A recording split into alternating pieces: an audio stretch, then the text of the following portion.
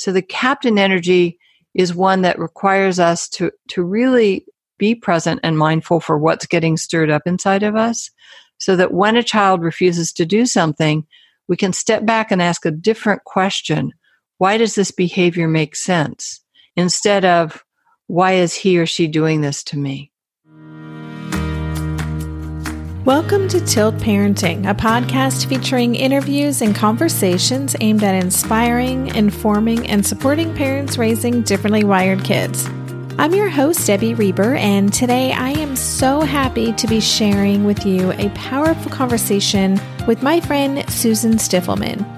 Susan, who is a family and marriage counselor, a psychotherapist, and a former teacher, is a wonderfully supportive presence in the parenting space.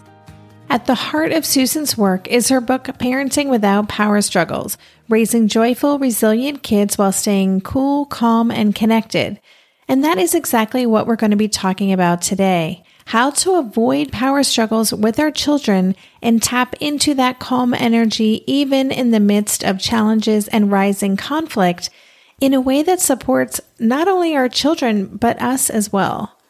Susan hosts the Parenting Without Power Struggles podcast. She runs regular webinars for parents. She's got a membership community, and she co-hosts regular calls for parents who are co-parenting with a narcissist.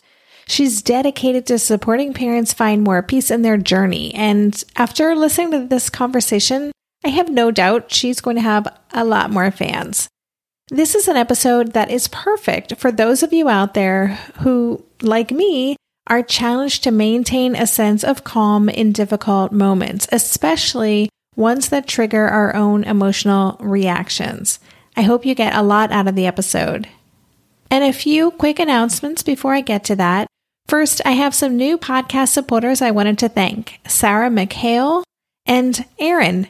Thank you so much for being a part of this community and for helping support the production costs of this show. I'm so grateful.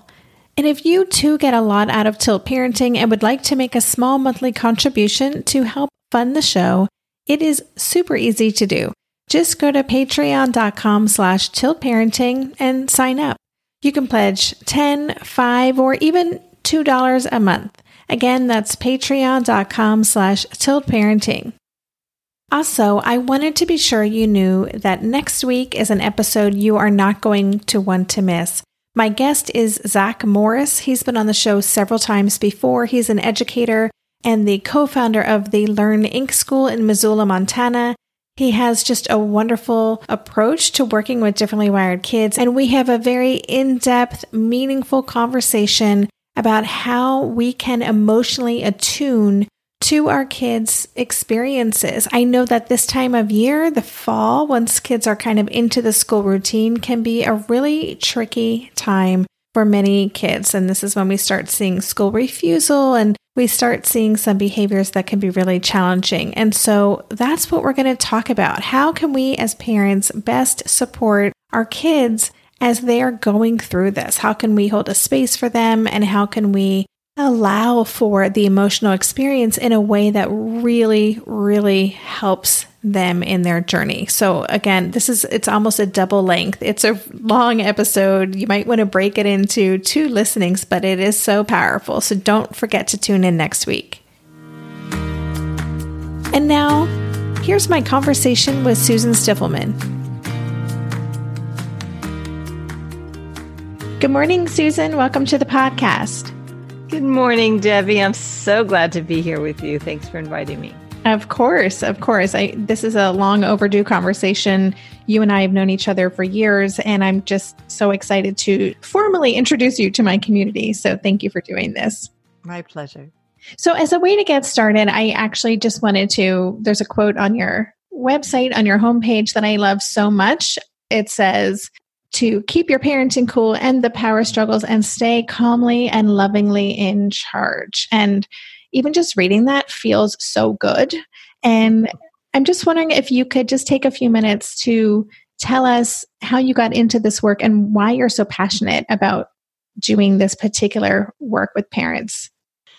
So I started out as a teacher many, many, many years ago, over 40 years ago, and I loved that work. I loved working with kids. I'm an unconventional learner and teacher, and it was a great fit for whether I was in a classroom or eventually doing educational therapy, where I had kids coming to see me who just weren't learning in the traditional ways. And so I was able to offer them alternative ways of taking in information and working with their parents to kind of make accommodations and allow them to be who they were meant to be. Because I do believe that every child is a genius and a miracle and a mystery. And it can just be so much fun to see who you get.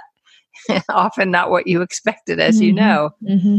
And eventually I was doing more and more work with kids who were actually very bright, but were kind of bored in school. So there was a whole range of people and young people who came into my practice.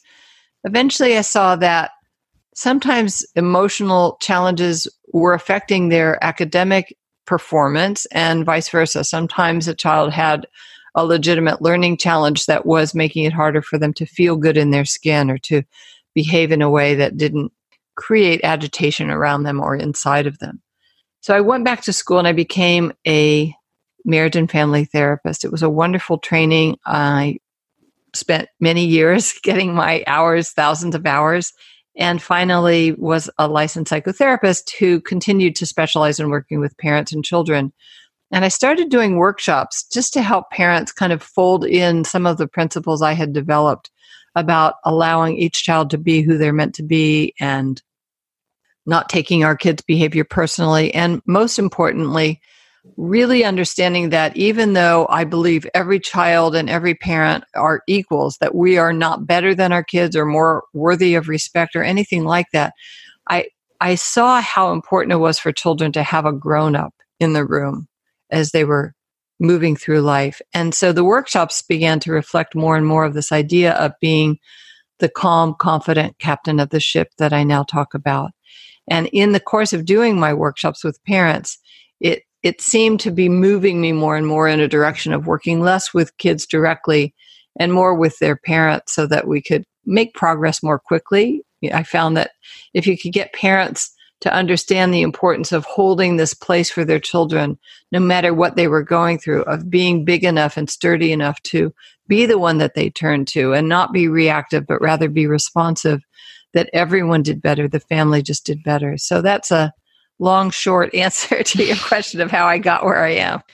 Well, I just love, that I just really resonate with your work. You and I, again, have had many conversations and, I read through your amazing book, Parenting Without Power Struggles. The subtitle is Raising Joyful, Resilient Kids While Staying Cool, Calm, and Connected. And it was just one yes moment after another. And I think especially for my community where, I've just been reading all these emails in the past couple of days from parents and this idea of being in a power struggle with our child and often feeling like they're the ones with all the power and that we are constantly in reaction mode. That's why I think that your work is just it's important for all parents, but especially for parents whose kids are moving through the world differently. So are there one or two core things that you've seen that cause those power struggles? Like what is at the root of power struggles between parents and their kids? Yes, I do think there are. And I think if you go to my website, we have a report or there's a way to get a free report because I've sort of outlined about 6 or 7. But think about it this way. You can't have a power struggle with one person. Mm-hmm. So if you imagine a rope, and on the cover of my first book, there's a hands pulling like a tug of rope. It only works if both people on each end of the rope are pulling in their own direction. So one of the ways that I encourage parents to step away from that dynamic is to not pick up the rope. And there's a great quote, and it goes like this: "He who is most attached to a particular outcome has the least amount of power." Mm. So we get into power struggles with our kids for good reasons. We want them to brush their teeth. We want them to put their shoes on. We want them to do their homework. We want them to stay in bed and not keep popping out. These are all legitimate frustrations that parents go through every day. But when we're attached to whether our child does it or whether they do it within the next 10 seconds, it can make things very interesting for our kids, meaning that depending on the quality of the connection, which I believe is an underlying element so important to the parent-child relationship, which isn't always easy, particularly in your community. I understand sometimes forging that solid, sturdy, warm connection can be a little bit more difficult. But when the child feels liked, seen, and enjoyed, there's generally a bias toward being more cooperative. It becomes less interesting to see what you'll do if you're really attached to them getting their shoes on. If, number one, they feel really close to you, they feel connected to you, you've had a cuddle or you've played checkers or you've had a good laugh, or if they don't feel that you're as desperate and needy for them to get their shoes on. So I talk about the 3 ways we can interact with our kids. One is as that calm captain of the ship who's in charge, who sees what needs to go on, but isn't profoundly attached, doesn't make a yes or a no determine or define their success as a captain, or in our case, as a parent. And then there's the lawyer, and the lawyer is where we're arguing and negotiating, and this is where power struggles really are born. And then there's the dictator, and the dictator is feeling out of control and desperate and unappreciated and overwhelmed and disrespected. And they tend to try and overpower or intimidate the child, threaten the child, bribe the child into doing what they want because they don't see any other option for moving things forward. Such a great metaphors, and as you're mentioning all 3 of those different ways of showing up, I know that I have played all 3 roles many times. And, I think a lot of us, I call it accidental parenting, but, sometimes we establish a dynamic, whether it's being the dictator or it's someone who's maybe talking too much, trying to always negotiate with their child like an attorney would do, when really that captain of the ship is where we want to be. So I actually would love if you could take a few minutes just to talk more about that captain of the ship metaphor and that energy. And what does that actually look like? Well, let's take it even a step further for those of you who are visual. And I always do this with my hands, even though you can't see me. So imagine I'm holding my right hand in a fist and it's above my left hand in a fist. The right hand represents you as the parent. And when it's above the child left hand, so holding them in front of me, I've got my right hand above my left, that represents you as being the captain of the ship, calmly and confidently in charge. So the child's hand, the child might say, I really want to see this movie, Horror on Death Street. Your 9-year-old says this, and you, as the captain of the ship, say, oh, sweetheart, it sounds fabulous, but that won't be something that you can see. And now, of course, because the child, for lots of reasons, but it might be that friends have seen it or friends claim that they've seen it or they want to impress their friends by saying they've seen it. The child really wants to see it. And so now the child says, why not? And if you engage, if you get reactive, if you think, gosh, why can't he just accept that no means no? Then your hand is going to drop from being above the child hand to side by side. And this is the 2 lawyer position. So you may say, well, because it's inappropriate for someone your age. And the child might say, don't be ridiculous, Mom. You always treat me like a baby. And you might say, well, remember the last time we saw, anything remotely like that, you were up for days. You couldn't sleep. You crawled into our bed. And your child might say, well, that was different because it had zombies and this movie doesn't have zombies. And on, the negotiating, the arguing, the bickering and all that goes. And we're side by side. Nobody's in charge. And then it can get worse because now the child may move to the position above your hand. So you're now below with the child saying, I hate you. You're the worst mom in the world. I'm going to my room and I'm never talking to you again. And you may be feeling so put out. You just spent 2 hours helping with the science project. You just made a really nice lunch. You just did this and that. Unappreciated. Nobody around here appreciates anything I do. And now you're in dictator mode down below where you're feeling out of control, unappreciated, invisible, and desperate. And you may say, fine, stay in your room for all I care. Enjoy your life. because inside you're in turmoil. Inside you feel that you don't know how to hold that place as being that grown up. And so you move into a place that's kind of desperate, because as we know, dictators don't have authentic power. They rule by fear and intimidation, and they wipe out bank accounts, and they threaten your life or your family's life. So the captain energy is an energy of confidence, sort of a quiet clarity. And trust me, this is easier said than done. I know. I mean, I have a monthly membership program. I do lots of online classes. You and I have done classes. This is a process, first of all, of unlearning what, for many of us, we inherited from our own upbringing, where parents were either lawyers or dictators most of the time.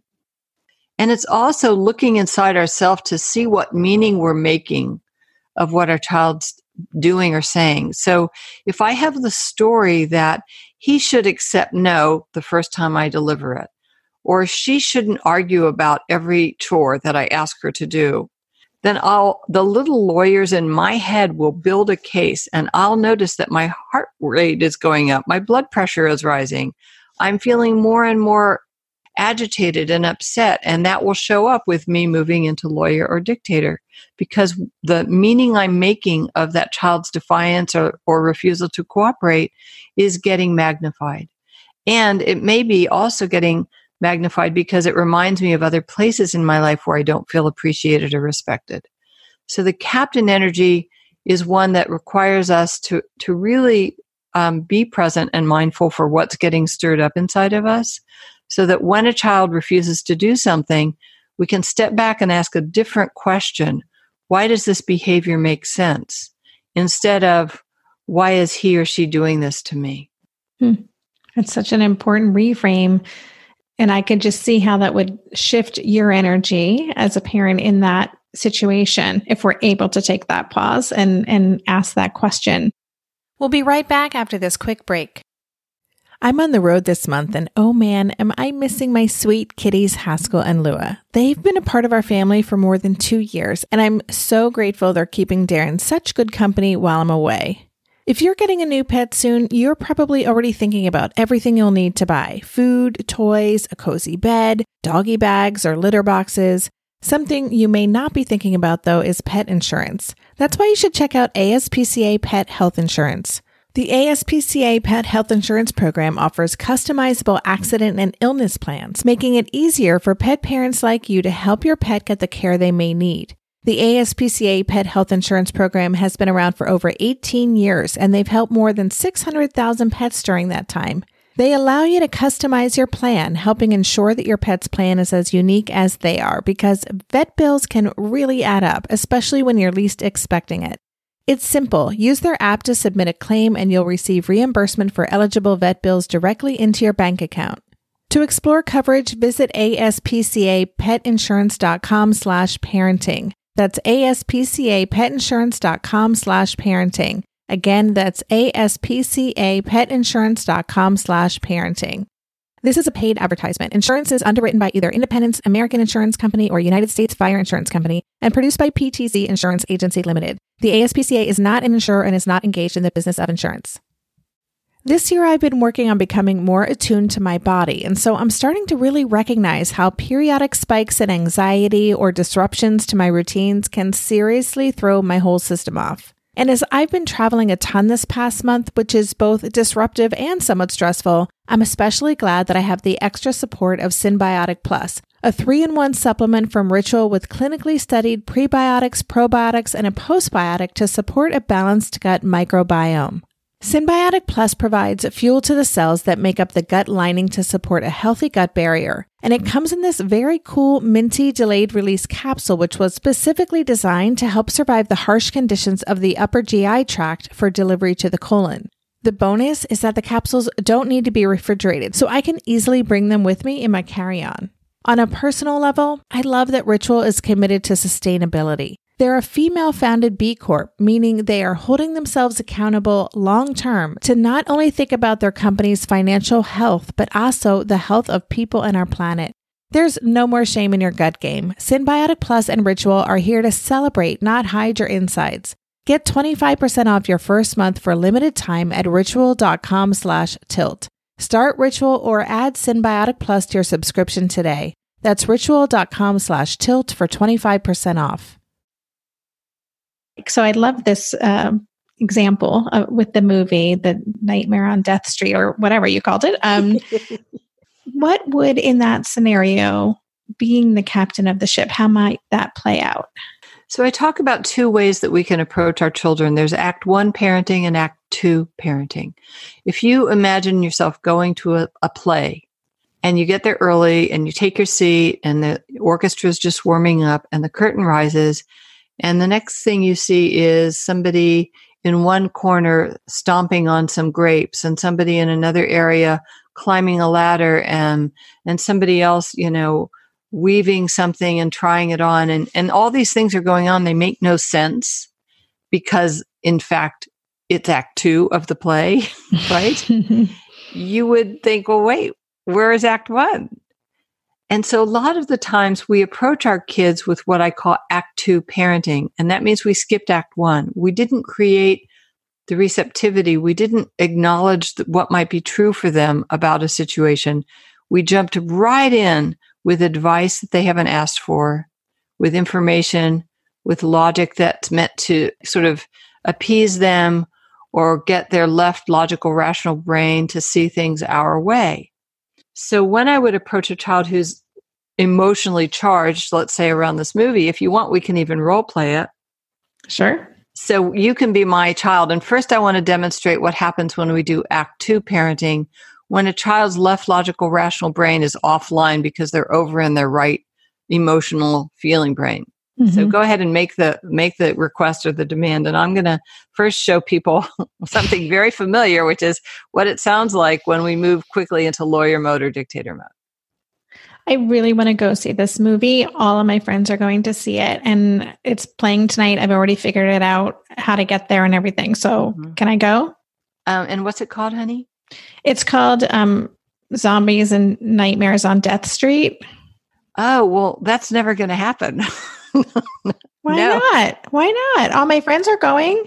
Well, first of all, I doubt if all your friends are going. And secondly, no, it's completely a terrifying movie. I even saw some review about it. It's meant for much older people who love horror movies and don't have nightmares in the night the way you would if you saw that movie. I promise I won't have any nightmares. Right. I haven't had nightmares for a long time and all of my friends are going and they're going to make fun of me if I can't go. And you always treat me this way.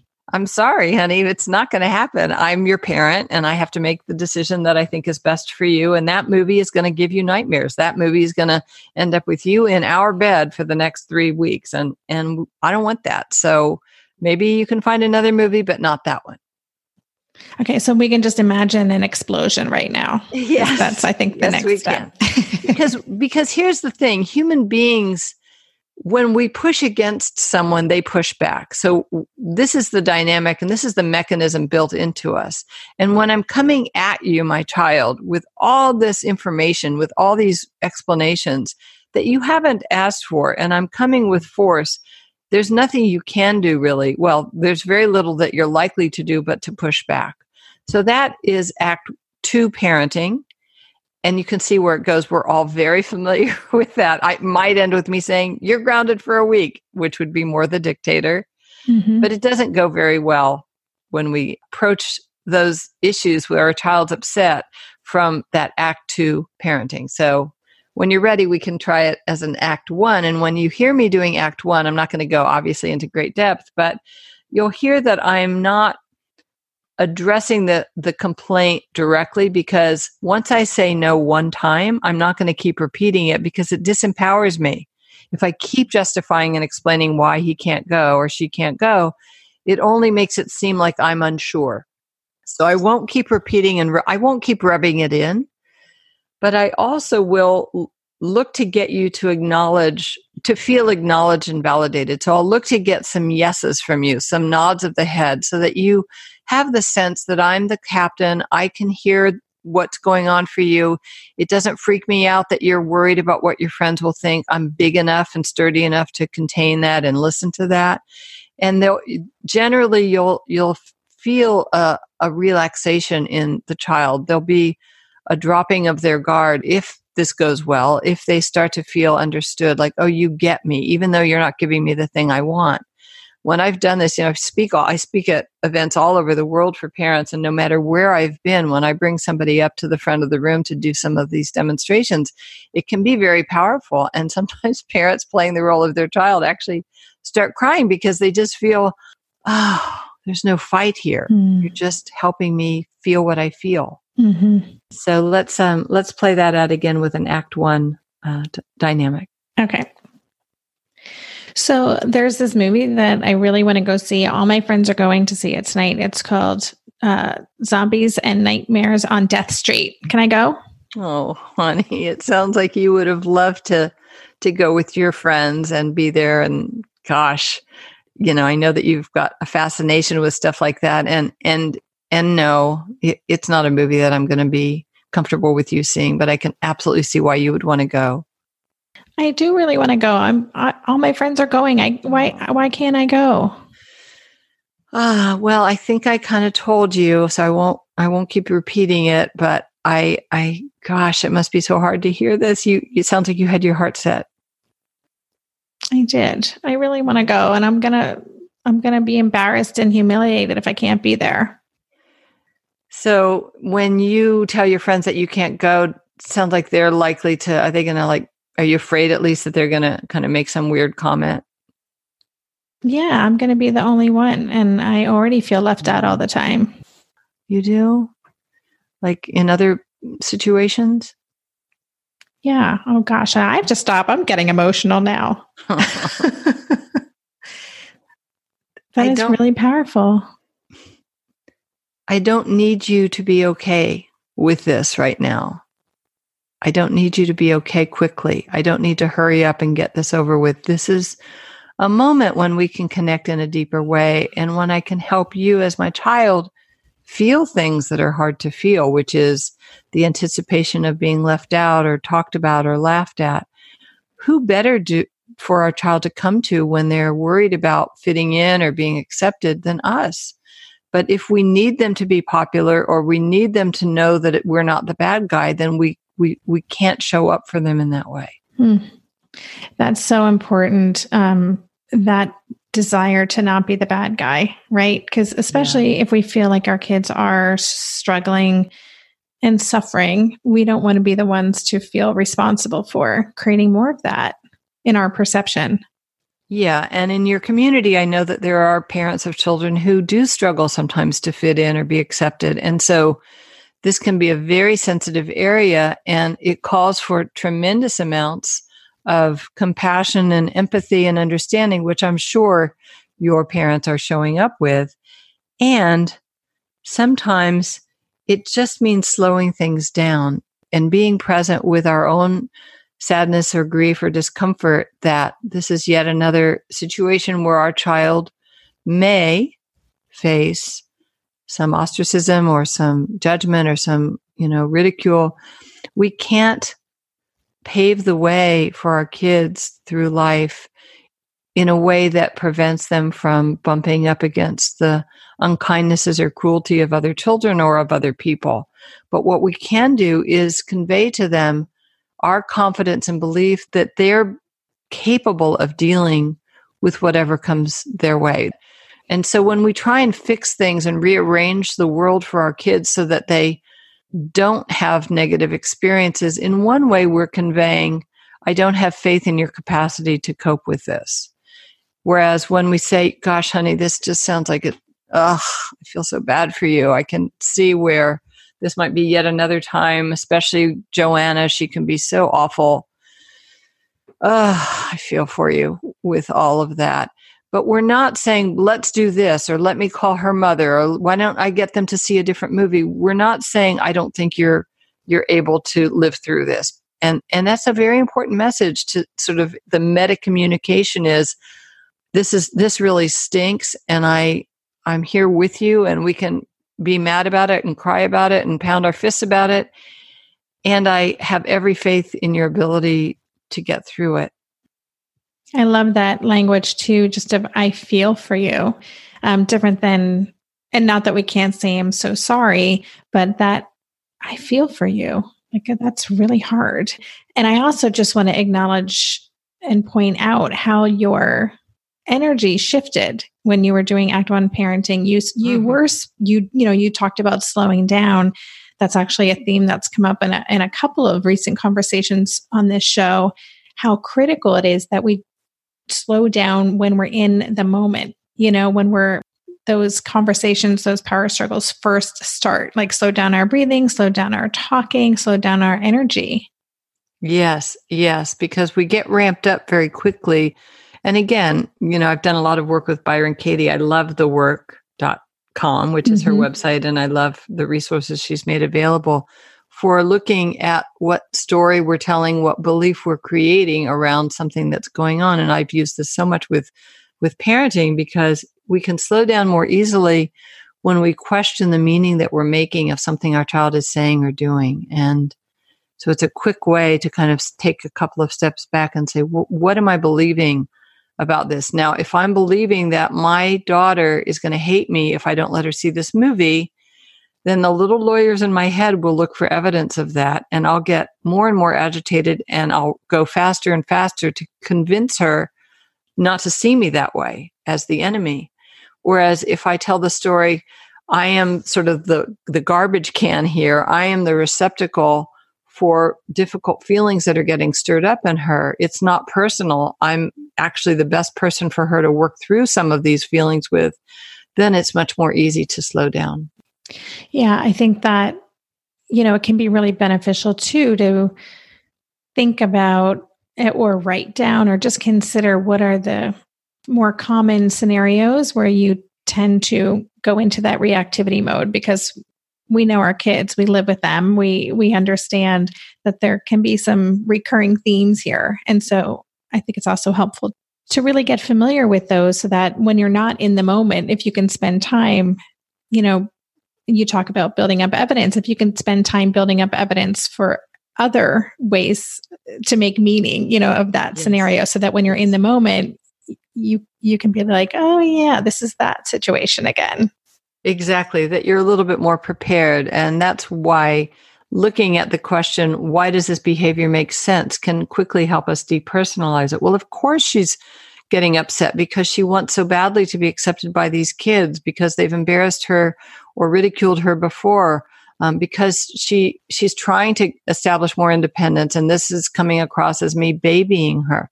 Of course she's behaving in this way. She's doing exactly what she should be doing in a certain way. And it gives you more freedom to approach it differently.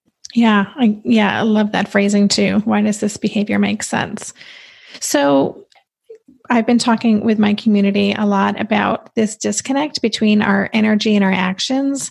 And I'm wondering if it's possible to project this captain energy, this steadiness and calmness, even if we're not feeling that on the inside.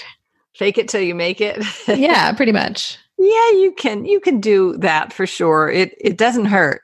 I think it's more powerful when you actually do the work to help address these issues at their root. So this is why you won't generally find me scripting things. Say this when your child does this, because kids see right through it and they feel our energy more than they hear our words. But it certainly doesn't hurt to hold ourselves in a place where we imagine that there's a steel rod running from the heavens all the way through our body down into the earth. And there's a sturdiness inside that we can anchor ourselves to, that can kind of convey itself or communicate itself energetically, and that our kids can pick up on that and respond to that more favorably. Mm-hmm. Yeah. We'll be right back after this quick break. If you listen to the show, you probably know that at least 1 in 5 children is differently wired. But did you know that approximately 1 in 2 women will experience hair thinning? If you're part of that 50%, you are absolutely not alone. But because hair thinning for women isn't something people openly talk about, going through it can feel lonely and frustrating. So why not do something about it with Nutrafol? Nutrafol is the #1 dermatologist-recommended hair growth supplement, with over 1 million people seeing thicker, stronger, faster-growing hair with less shedding. Everyone's root causes of hair thinning are different, so a one-size-fits-all approach to hair growth isn't going to cut it. Nutrafol has multiple formulas tailored to give your hair what it needs to grow throughout different stages: postpartum, menopause, even for different lifestyles like a plant-based diet. To get your personalized hair health plan based on your specific root causes, you can take a simple hair wellness quiz on Nutrafol.com. And because there's no prescription required, you can quickly get set up online with free shipping and automated deliveries, which make it so much easier to stick with your new hair care routine. See results in 3 to 6 months.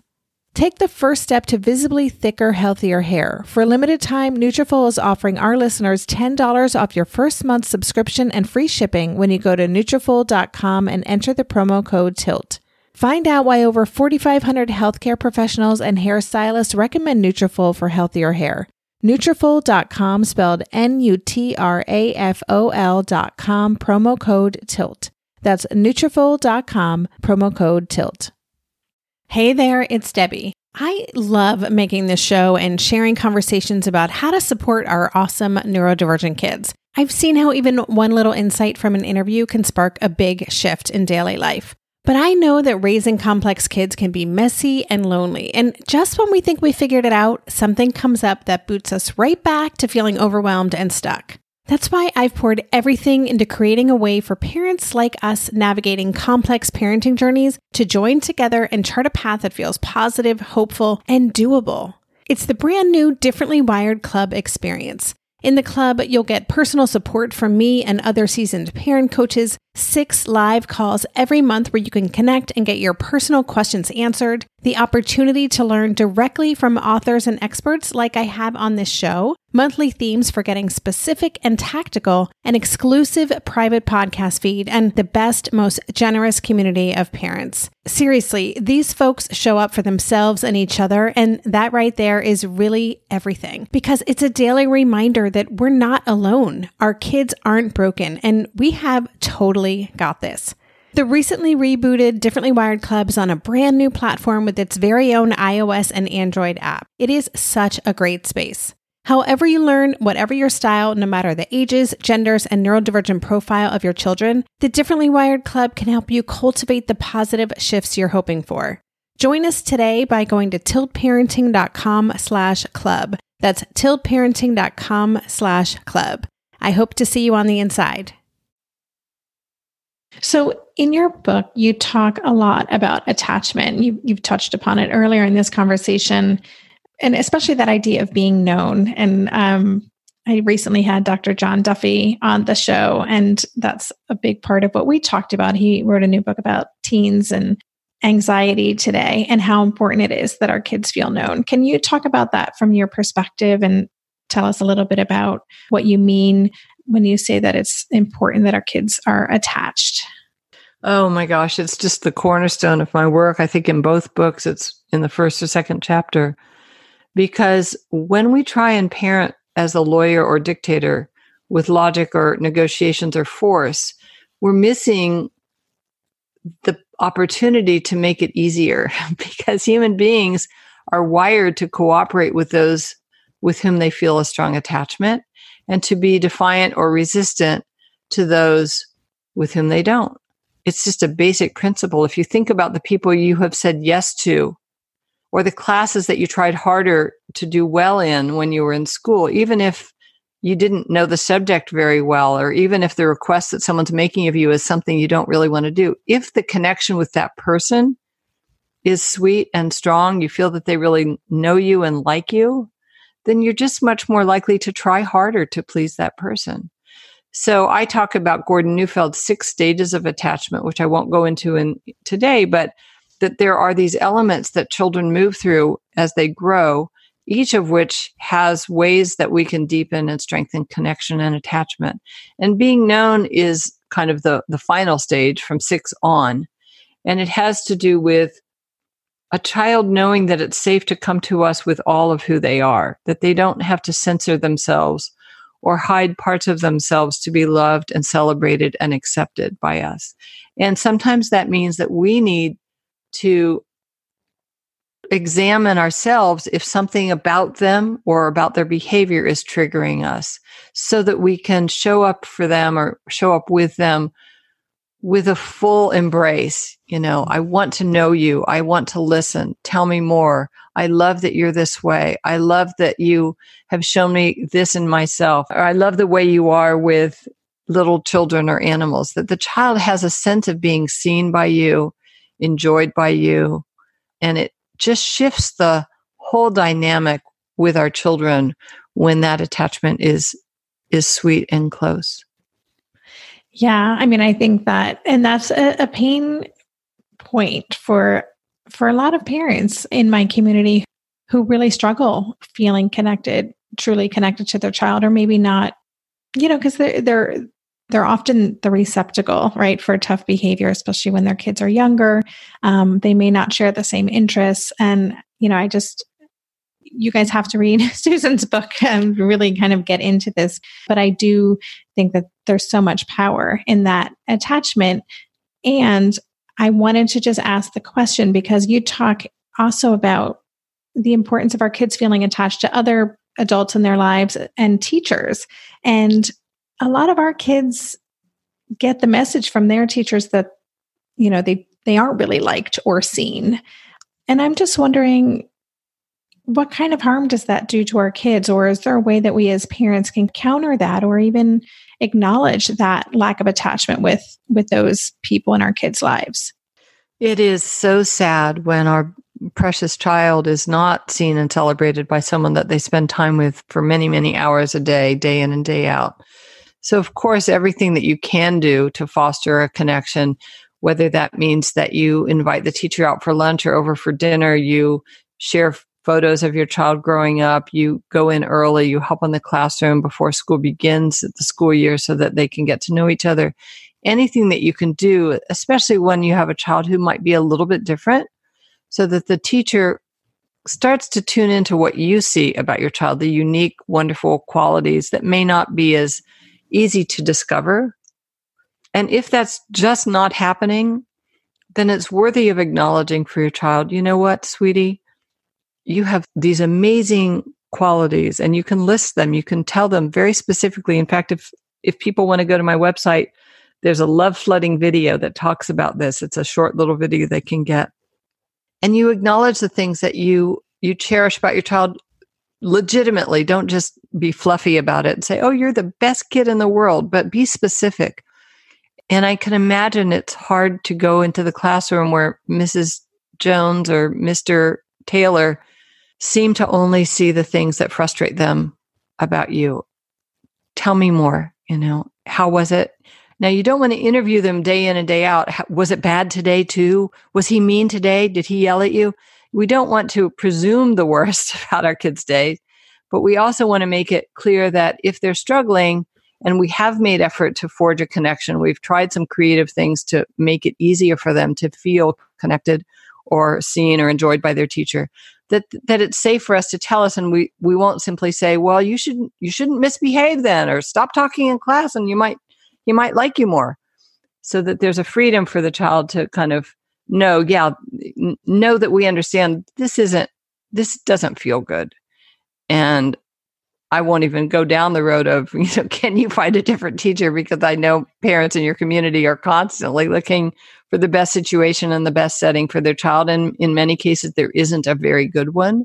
So you make do with what you can, and you make it the best that you can. And then you augment or you supplement with some kind of activities outside of the school day where your child is really enjoyed and celebrated, so they have something that kind of mitigates some of the challenge they might face in a traditional classroom.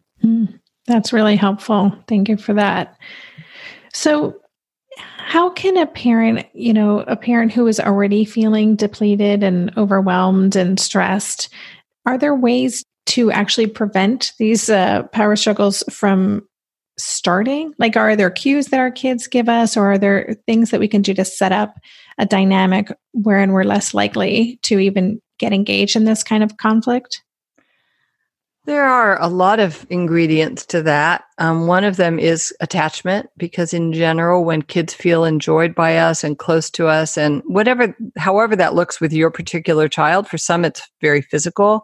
For some children don't want physical contact, but they just want a smile or a pat on the head, or they want to sit side by side with you looking at pictures of horses, right? Mm-hmm. So when there's a hefty dose of friendly connecting activities with your child that aren't about getting them to do something or stop doing something, to get onto a task they'd rather not do, that can help. When we're rested and we feel supported, that's why I love that you have your community, Debbie, because when parents feel that there's a safe place for them to go to be replenished, or where they feel understood, that can make a huge difference in how nourished and supported we feel, which affects how we show up with our children.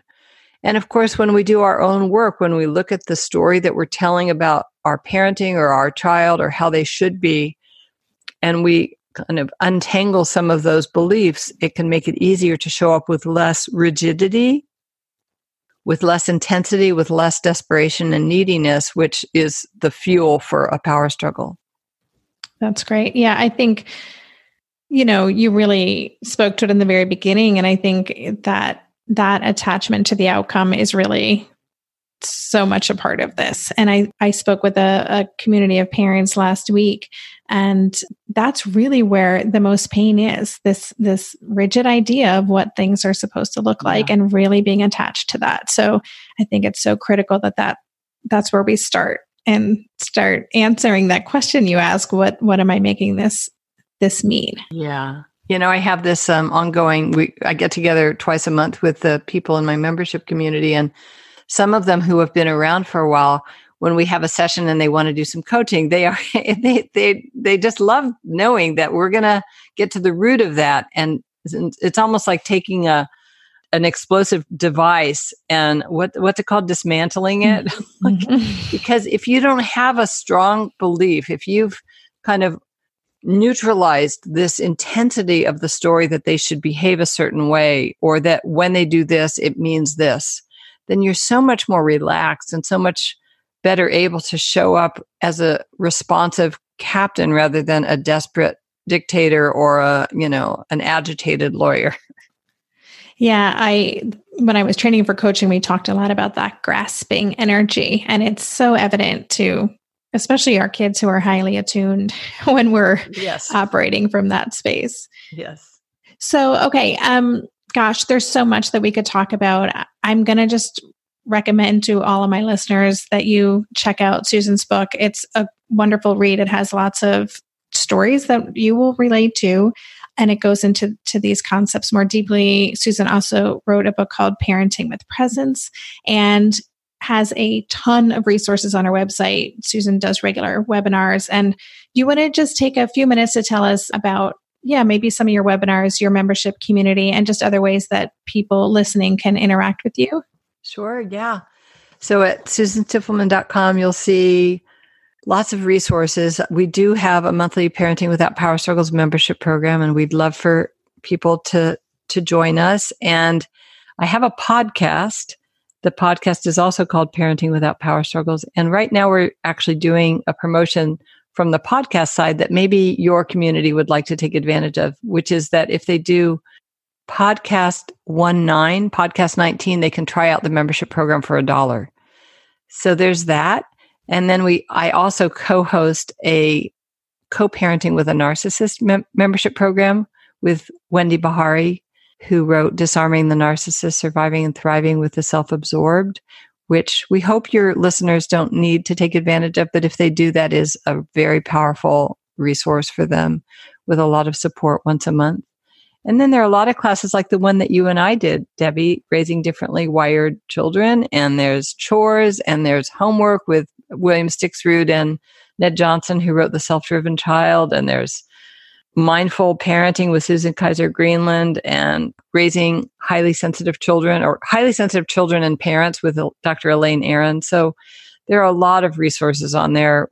Something with Thomas Armstrong on reigniting a child's passion for learning. So all of that is available on the website. Thanks for asking. Yeah, of course. Well, I'm sure listeners, as you can tell, Susan is totally part of the tribe. We're in complete alignment on how we approach working with parents and supporting parents and where the work really needs to happen. So I will include links to everything that Susan just mentioned on the show notes page if you want to check all of that out. And Susan, I just want to thank you so much for sharing with us today, especially for the work that you do. I just really appreciate you. And I'm just so happy that we've gotten to connect and that I can share you with my community. And likewise, you're a blessing to so many. And I'm so happy that we're teaming up along with so many wonderful people who are looking to make lives for our parents and our children sweeter. So thanks, Debbie. You've been listening to the Tilt Parenting Podcast. For the show notes for this episode, visit tiltparenting.com/podcast and search for this conversation. If you like what you heard on today's episode, I would be grateful if you could take a minute to head over to Apple Podcasts and leave a rating or a review. Thank you so much for helping us stay visible so people who would benefit from the show can easily find it. If you want to support the show and help me cover the cost of production, please consider joining my Patreon campaign. To support the show, just visit patreon.com/tiltparenting.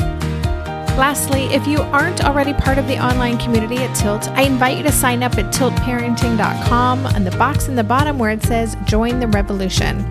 Every Thursday, I send out a short email with a quick note from me, a link to that week's podcast episode, and links to 5 stories from the news that week that are relevant to parents like us. Again, you can sign up and learn more about Tilt at www.tiltparenting.com. I'm Margaret. And I'm Amy. And together we host the podcast, What Fresh Hell? Laughing in the Face of Motherhood. Margaret, I would say you're sort of a where are my keys kind of mom. Correct. Sometimes a where are my kids kind of mom. Well, you're, Amy, more of a we were supposed to leave 35 seconds ago, mom. I mean, touche. In each episode of What Fresh Hell, we come at a topic from our usually completely opposite perspectives. I bring the research. And I bring kind of the gimlet eye. Like, is that research really going to work, people? And almost 10 million downloads later, we're still laughing. We also talk to experts in the parenting field, plus parents with stories we can all learn from. We make each other laugh, we challenge each other's assumptions, and we have what we think is the best parenting community on the internet. Check out What Fresh Hell? Laughing in the Face of Motherhood wherever you listen to podcasts.